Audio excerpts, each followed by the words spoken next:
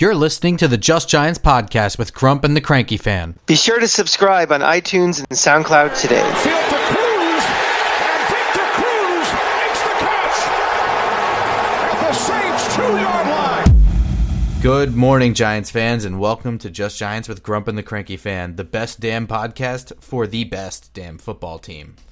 I'm your host, the Football Grump, and with me, as always, is my partner in breakfast, Mike, the Cranky Fan. Good morning, Mr. Grump. Having my second Starbucks of the morning here. Getting used to our new format of recording on Friday mornings to get this out as fast as possible for your drive time entertainment. Starbucks, give us free shit. Yeah, exactly. That's Starbucks. Guys, don't forget to follow us on iTunes and SoundCloud so you can get all the latest episodes as soon as they're ready. Yeah, give us a 5-star review, a rating, and give us a nice review, whether you mean it or not. So the more people that do that, the more people will listen to us, the more hate mail we'll get, and the more grumpier and crankier we shall be. So Yes. it's not if the offense is making us grumpier and cranky enough as it is. I will always find something to grump about. So. Yeah. Well, guys, Monday Night Football this week. it's Monday Night Football. The Giants can't ever catch a break without playing in prime time. I don't know if it's a good or bad thing. Well, I guess they don't put irrelevant teams on Monday night or Sunday night, so that in that way it's pretty good. Brand exposure never hurts. You know, the negatives obviously are from especially home games. It's a different crowd. You know, you don't get the normal crowd, and I don't know if that's even a good thing or a bad thing, to be very honest, because the normal 1:00 Sunday crowd has been there for 1,000 years. The Monday night crowd is the ones that buy tickets off StubHub from the older crowd, and they're a little more, I'll be generous and say cheesy, if not just obnoxious and drunk and not it's smart. Well, here's the obvious thing. Those people buying tickets on StubHub may not be Giants fans.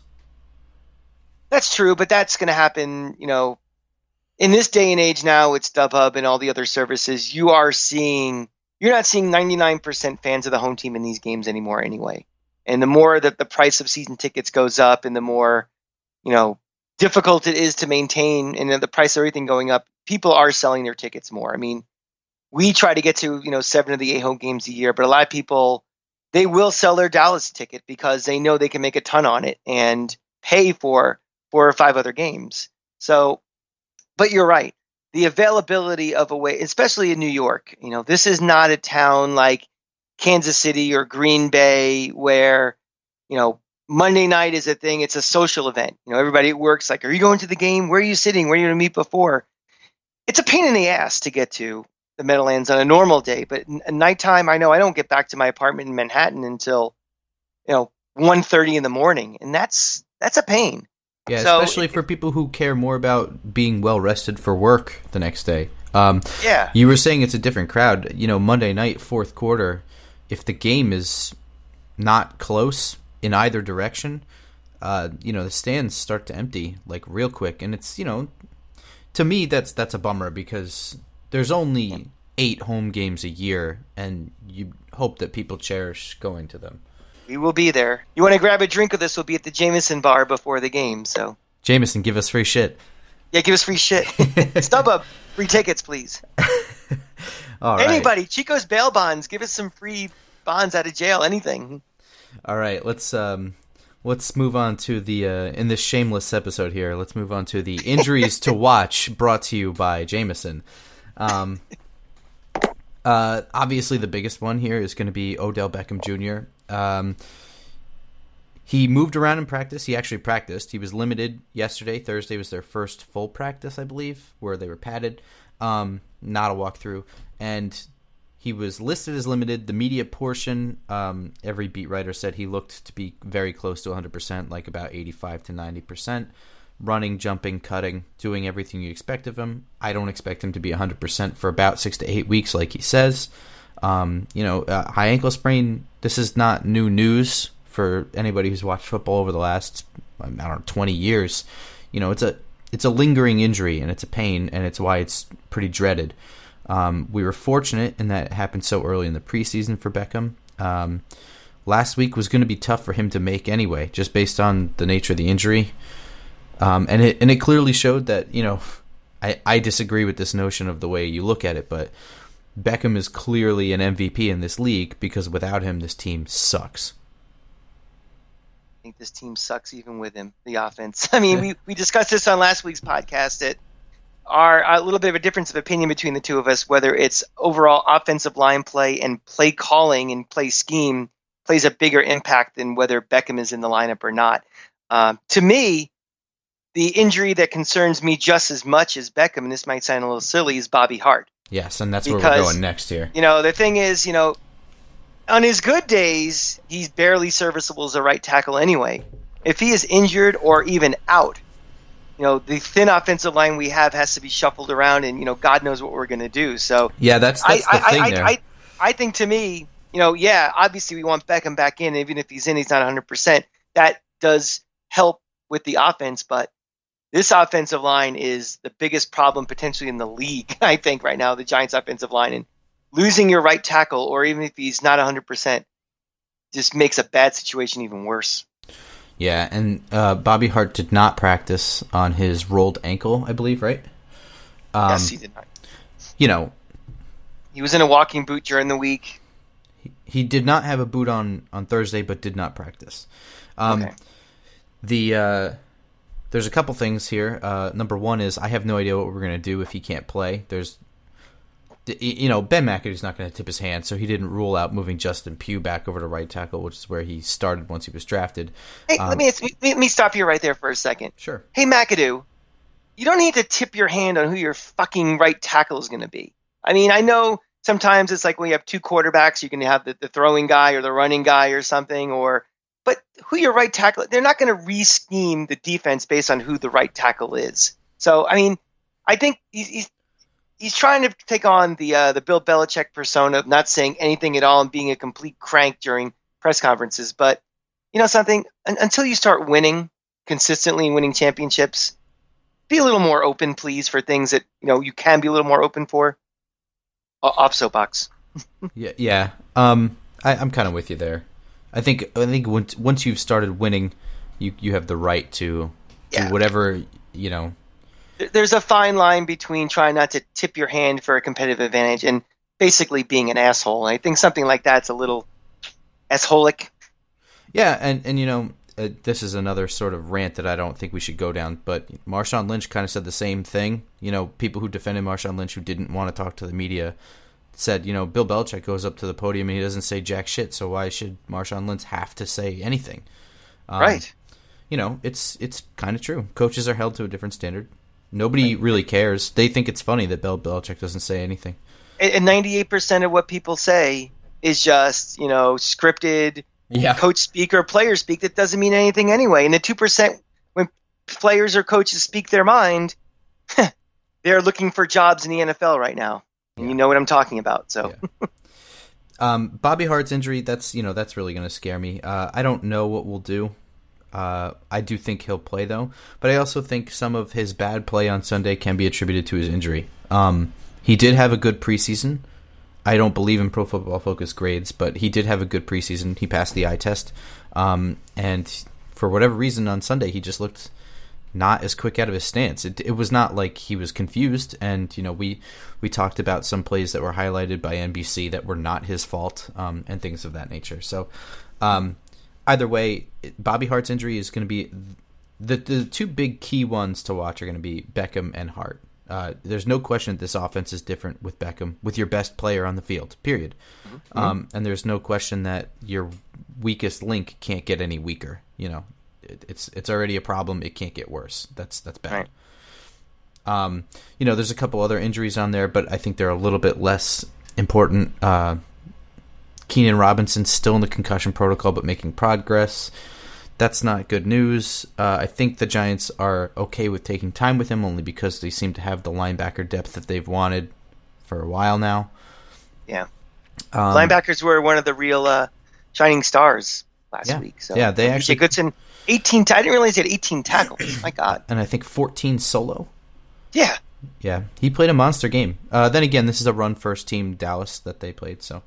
he was kind of in line to make a lot more tackles. This is going to be a different ballpark this game, but we'll get into that in a minute. Janoris Jenkins showed up on the injury report. He was a full participant, though. He had a finger issue. Jay Bromley has now been a full participant. I expect him to play more.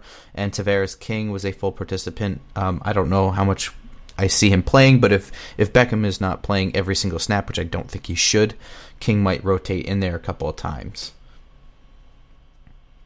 Well, it doesn't really matter how the rotation is if we don't have time to get the ball to these guys too. So it's good to. I'm serious. I mean, it's nice to hear that our 4th/5th receiver is available potentially to play. But if you don't have time to get the ball to them and you're running the same crappy, base plays where no imagination, is it wasted breath or not? Yeah. Wow, cranky fan already in week 2 is that defeated attitude. Yeah. I was hoping we'd get to week 8, but. Yeah. We'll be all right. This non-sponsored Starbucks hopefully will kick in sooner and we'll be okay. Before we get into the Lions injuries, I can respond to that. Eli Manning said, when a reporter asked him, I think sarcastically, like, "Oh, geez, could it get any worse?" And he kind of responded seriously, like, "Oh yeah, it could get worse. It can get worse." So, but the other thing is, it's week 1. There's some things to keep in mind that I thought about over the week. Last year, all the key pieces were added on defense, and in the first couple weeks, despite winning, I know they won, but that's kind of the reason why people didn't think about it so much. But the defense did not play that well the first couple weeks. And we went over this over the summer and the spring, where I talked about, the turning points in the season. And it wasn't for a couple weeks that the defense really clicked in. I think it was really the Rams game is when this defense started to look elite. This year, a lot of the key pieces were added on offense. With Evan Ingram and Brandon Marshall, this was supposed to be the big, shift to the offense, and it's going to take a little bit. It was week 1. Practices aren't what they used to be under the new CBA. They don't take the preseason as seriously, which you've highlighted. It's going to take a little bit. So have a little bit of faith that this will improve. Do not doomsday scenario after week 1. That being said, I understand the concerns that, this is a lingering issue from last year. But again, in, the beginning of 2016, the lingering issues of not getting pressure on the quarterback, they were there. I don't think the defensive line got a sack for like the first 4 or 5 weeks last year. That was that was an issue. I remember that was kind of one of those recurring themes of like, when are they going to get a sack, Yeah. But the main problems from last year, I don't think were addressed. And I think those main problems were, again, offensive line play and, on a knock to the coaching staff, scheme and play calling. Yeah. And it can even go further to say even, guys on the field. I know you're a big fan of Orleans Darkwa, and I'm getting to the realization also he might be the best running back on this roster right now. And three carries for, I think, 14 yards. And how many times was he actually on the field? Not often enough. How many plays? I mean, and it's again, I hate to keep going back to this. I know 98% of people don't care, but I do a companion podcast about the Florida Gators, and it's the exact same situation where the best players are not on the field. So I don't want to hear how many touches X receiver or Y running back had. It's how many snaps are they on the field? And if you're on the field for 4 times in a game, yeah, you're only going to have 1 or 2 touches. So, your best guys have to play. And I think McAdoo, I haven't decided yet, after 18 games or so, if he's stubborn to a fault or he just has complete confidence in what he's trying to do. But, maybe Paul Perkins just isn't that good. And maybe it's not all offensive line problems with, run blocking. Maybe Darkwa is the best guy. And, okay, he wasn't a high draft pick or he wasn't a free agent signing. Maybe he's just the guy. He's like Victor Cruz, who wasn't a high draft pick, but maybe he's the best guy. So those things have to be figured out pretty soon before, we stop saying, week 1, week 2, and it's like, oh shit, we're 2 and 3 right now. What are we going to do? Yeah. Well, that being said, everything I said and everything you said, I think one of the most important things is that this offense needs to start scoring points. The last thing we need to do is become the Cincinnati Bengals. Oh, God. On a million different levels. Yeah. Right now, after last night, there's already complete divide in the locker room between the defense and offense. where the defense is actually doing a pretty decent job 2 weeks in a row, and they got shut out week 1, and they scored only 3 field goals last night against Houston Texans, who are not a good team, in my opinion. Let me tell you something. The Cincinnati defense is not a group of guys who I want to get a divided locker room against, because those guys are straight up criminals. So I'd be very worried. Yeah. Shuffling back to injuries to watch, though, the Lions do have 2 guys that are limited, that were limited in practice, and I fully expect them to play, but it is important because they're 2 very important guys on their team. Ziggy Ansah, their defensive end, who is a first-round pick, is dealing with a knee issue, important to note. And Golden Tate, their clear number 1 receiver, has a finger issue, and he was limited also. He's a guy that crushed us 2 years ago. I was at that Monday night game, the first game of the year, and he devastated us. I believe Calvin Johnson was on the roster at the time, though. He was, but he's that number 2 receiver we had no answer for. That was another piss poor performance, if I remember, offensively and defensively. Yeah, that was pretty rough. There's some matchups to watch here.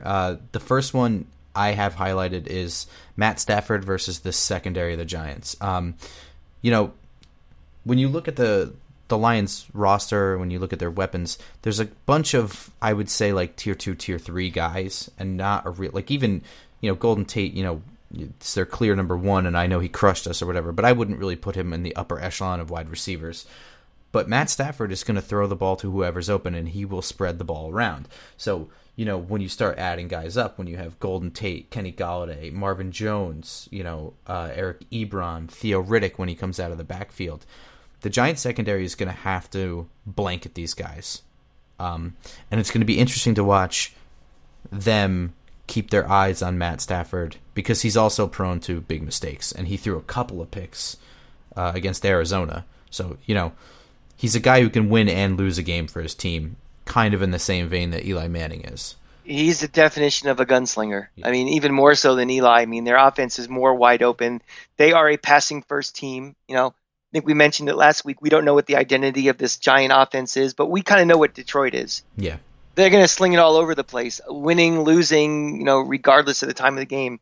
They're going to put the ball up, 35 to 50 times a game. So, and he still has a rifle of an arm, and he's still going to try to, get the ball into some tight places. So the potential for turnovers is definitely there. Yes.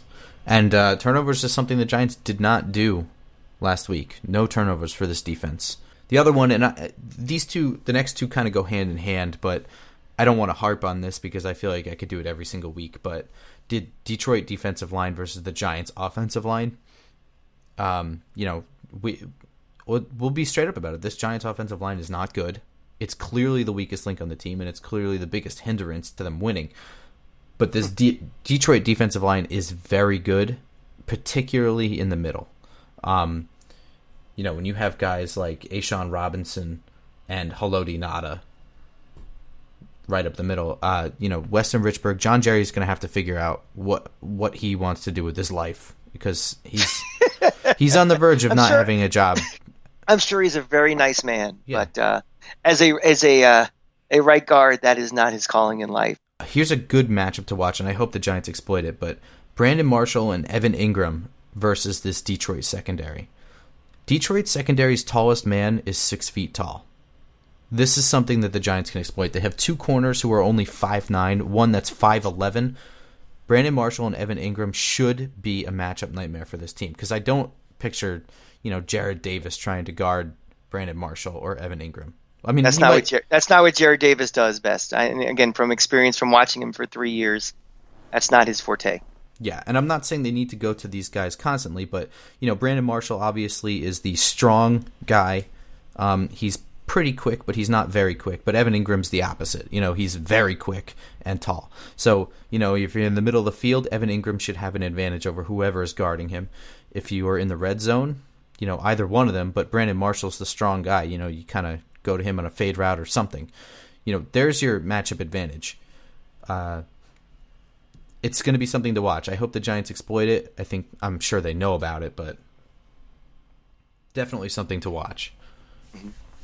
Well, we had we have to exploit those matchups just so we have them on paper. I mean, again, we had Brandon Marshall in the red zone. We didn't throw to Brandon Marshall last weekend. Our one opportunity we hit down there. It's like, identifying these matchups and actually executing to them are two different things. And I think this offense has to start doing that right now.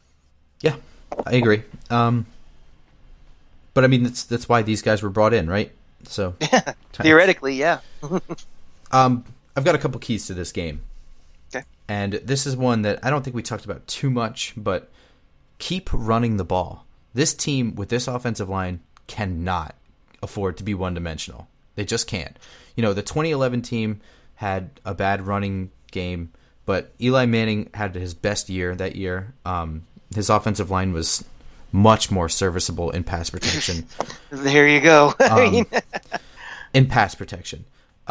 They could afford to be a little bit more one-dimensional, obviously, since they won the Super Bowl. But this team this year cannot be one-dimensional. They have to run the ball. They cannot give up on only a couple of attempts.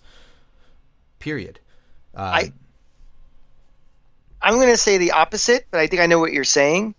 I think the passing game has to set up the running game. Oh, sure. I think we tried to try to run the ball early, just didn't work, and all of a sudden it's like, well, now we have to. I think the only hope and help we will have for this offensive line to run the ball is if we can, stop getting everybody crowding the line and just saying we're going to stop the run. And I think, quick little slants over the middle, using Ingram over the middle, using Marshall with the way he's supposed to be. That's the only hope I think we have, is if we're trying to go in there with that old tired cliche of we're going to establish the run, forget it. We just don't have the personnel blocking and running to do that. But I think if we can, we can loosen up the defense and so they're not expecting the run constantly, I think we have some chance to succeed. Absolutely. So. I agree with you. This is not a run-first team, but what it is, it doesn't matter if you run first, pass second, or pass first, run second. Every team is not one-dimensional. Every winning team. So, it's kind of a justifiable lack of confidence, and I agree with you. You can't just throw the ball 70 times a game. That's what I'm saying. That. If it's 3 yards or less, what do you define as giving up on running the ball? I mean, if it's 3rd and 3 and passing every time, that's different than just on first down we're throwing every time, and every time it's 2nd and 2 we're passing every time. So okay, here's what I define as giving up on running the ball. 10 carries last week. How many total plays? There were 38 passing attempts. So that's 4 to 1. That's pathetic. Yeah.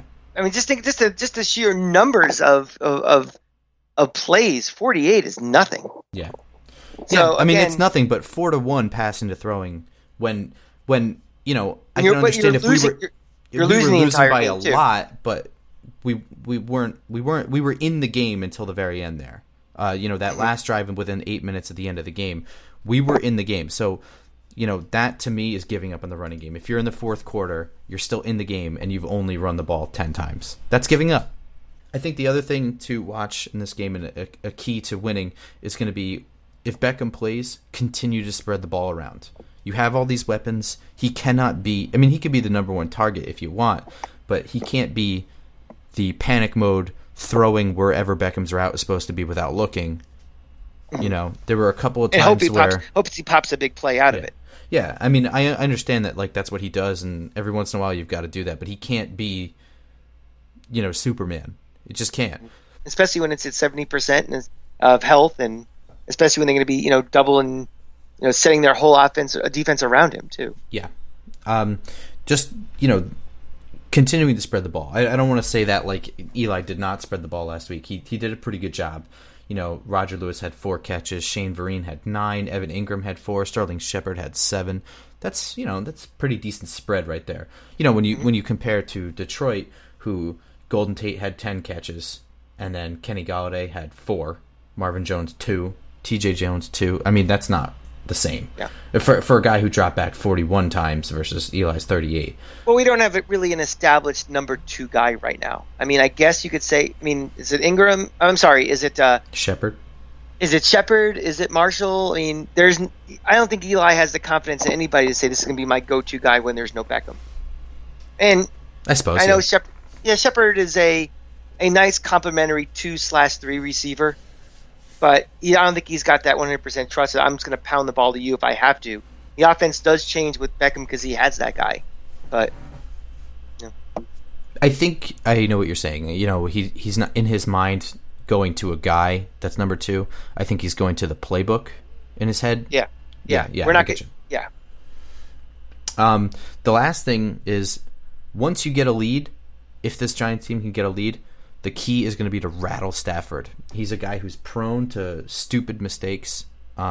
He does try to do it all on his own. He tends to run around a little too much when shit's breaking down. And I know sometimes that helps him, but sometimes it hurts him. And this is a hunting defensive line.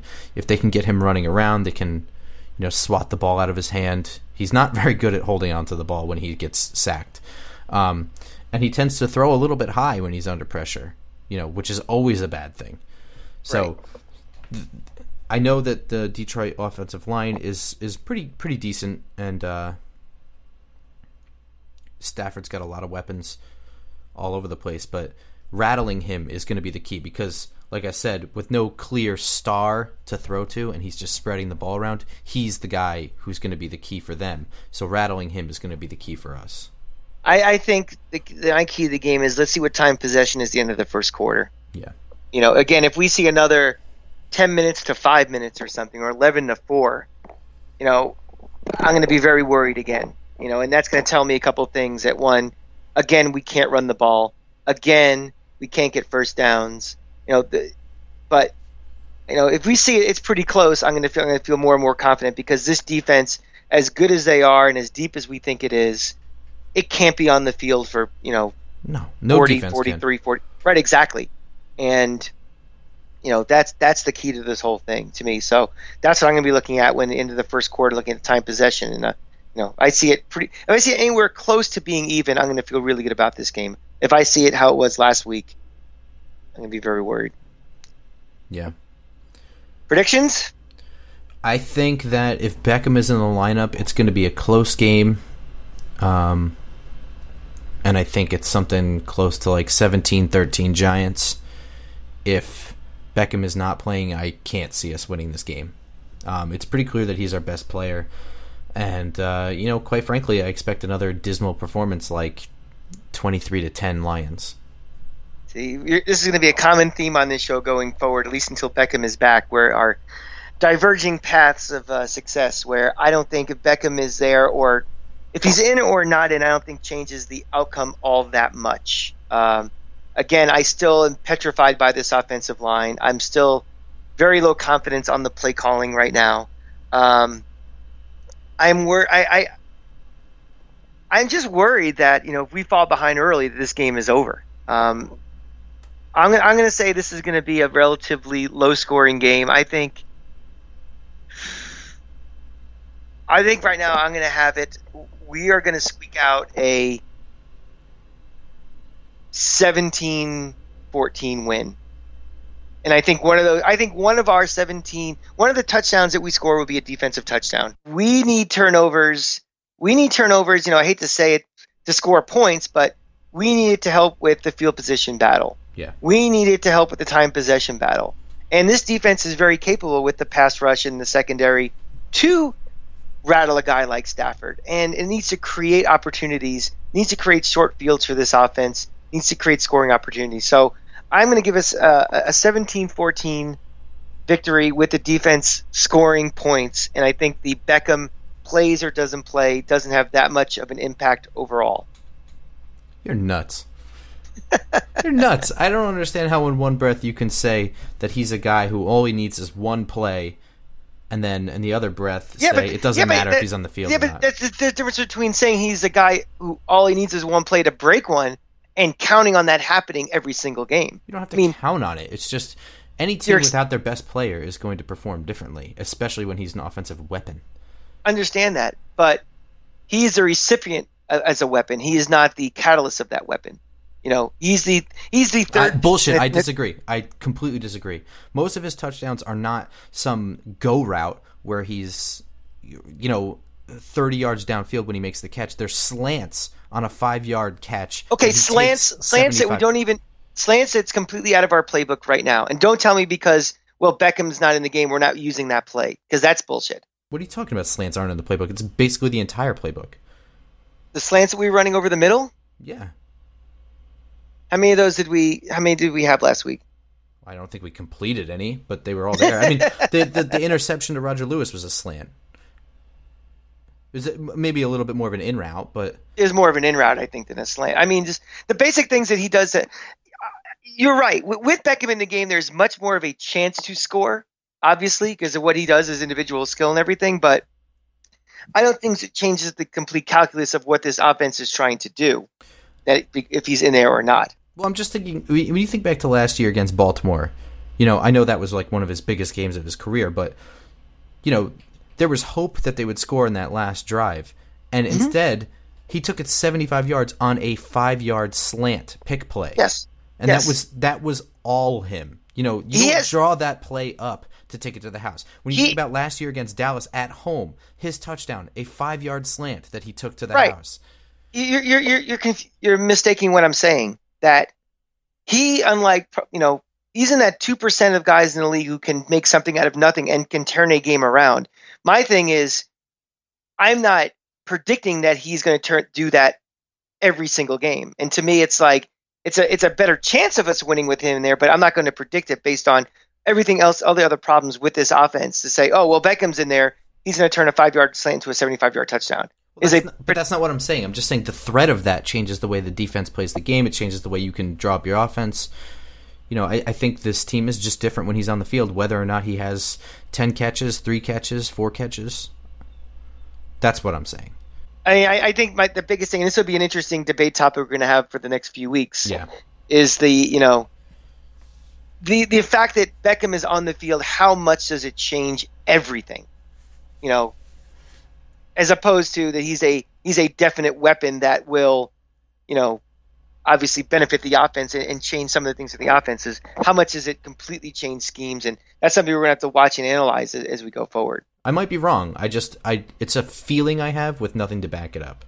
Yeah. Because I think if I'm an opposing defensive team, I feel like I'm going to scheme my guys differently based on whether or not he's on the field. And I look at it as a defensive team. Okay, Beckham is out there, but my number one thing is I'm going to make sure we continue to completely stop their run and make them one-dimensional, like you said. Yeah. And then, then it's scheming,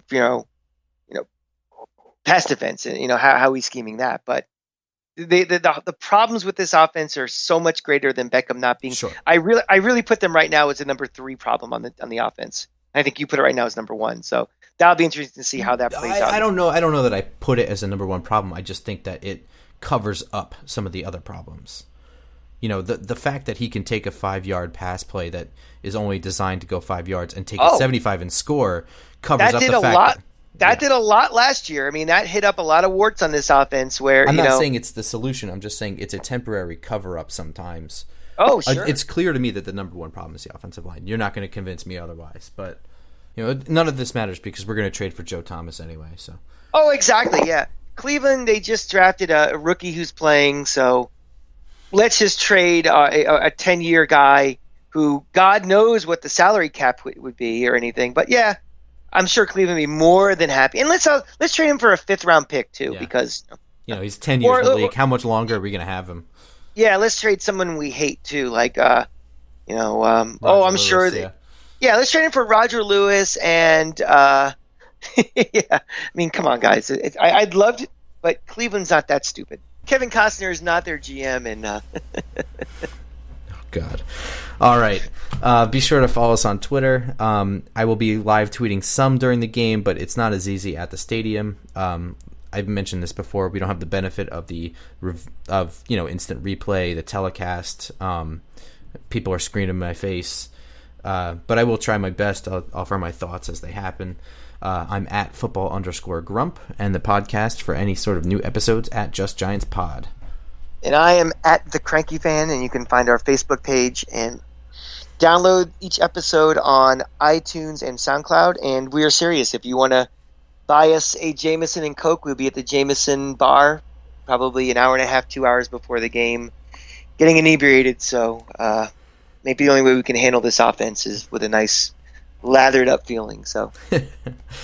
All right, guys. We hope to see you there. Thank you to all of our non-sponsors Yes. who continue not to support the show, and maybe one of you guys someday will actually give us $50 or something. So, or a gift card, anything. we will start a GoFundMe from all of our loyal listeners if you want to. All right, guys. We hope to see you at the game. Go Giants. Go Giants.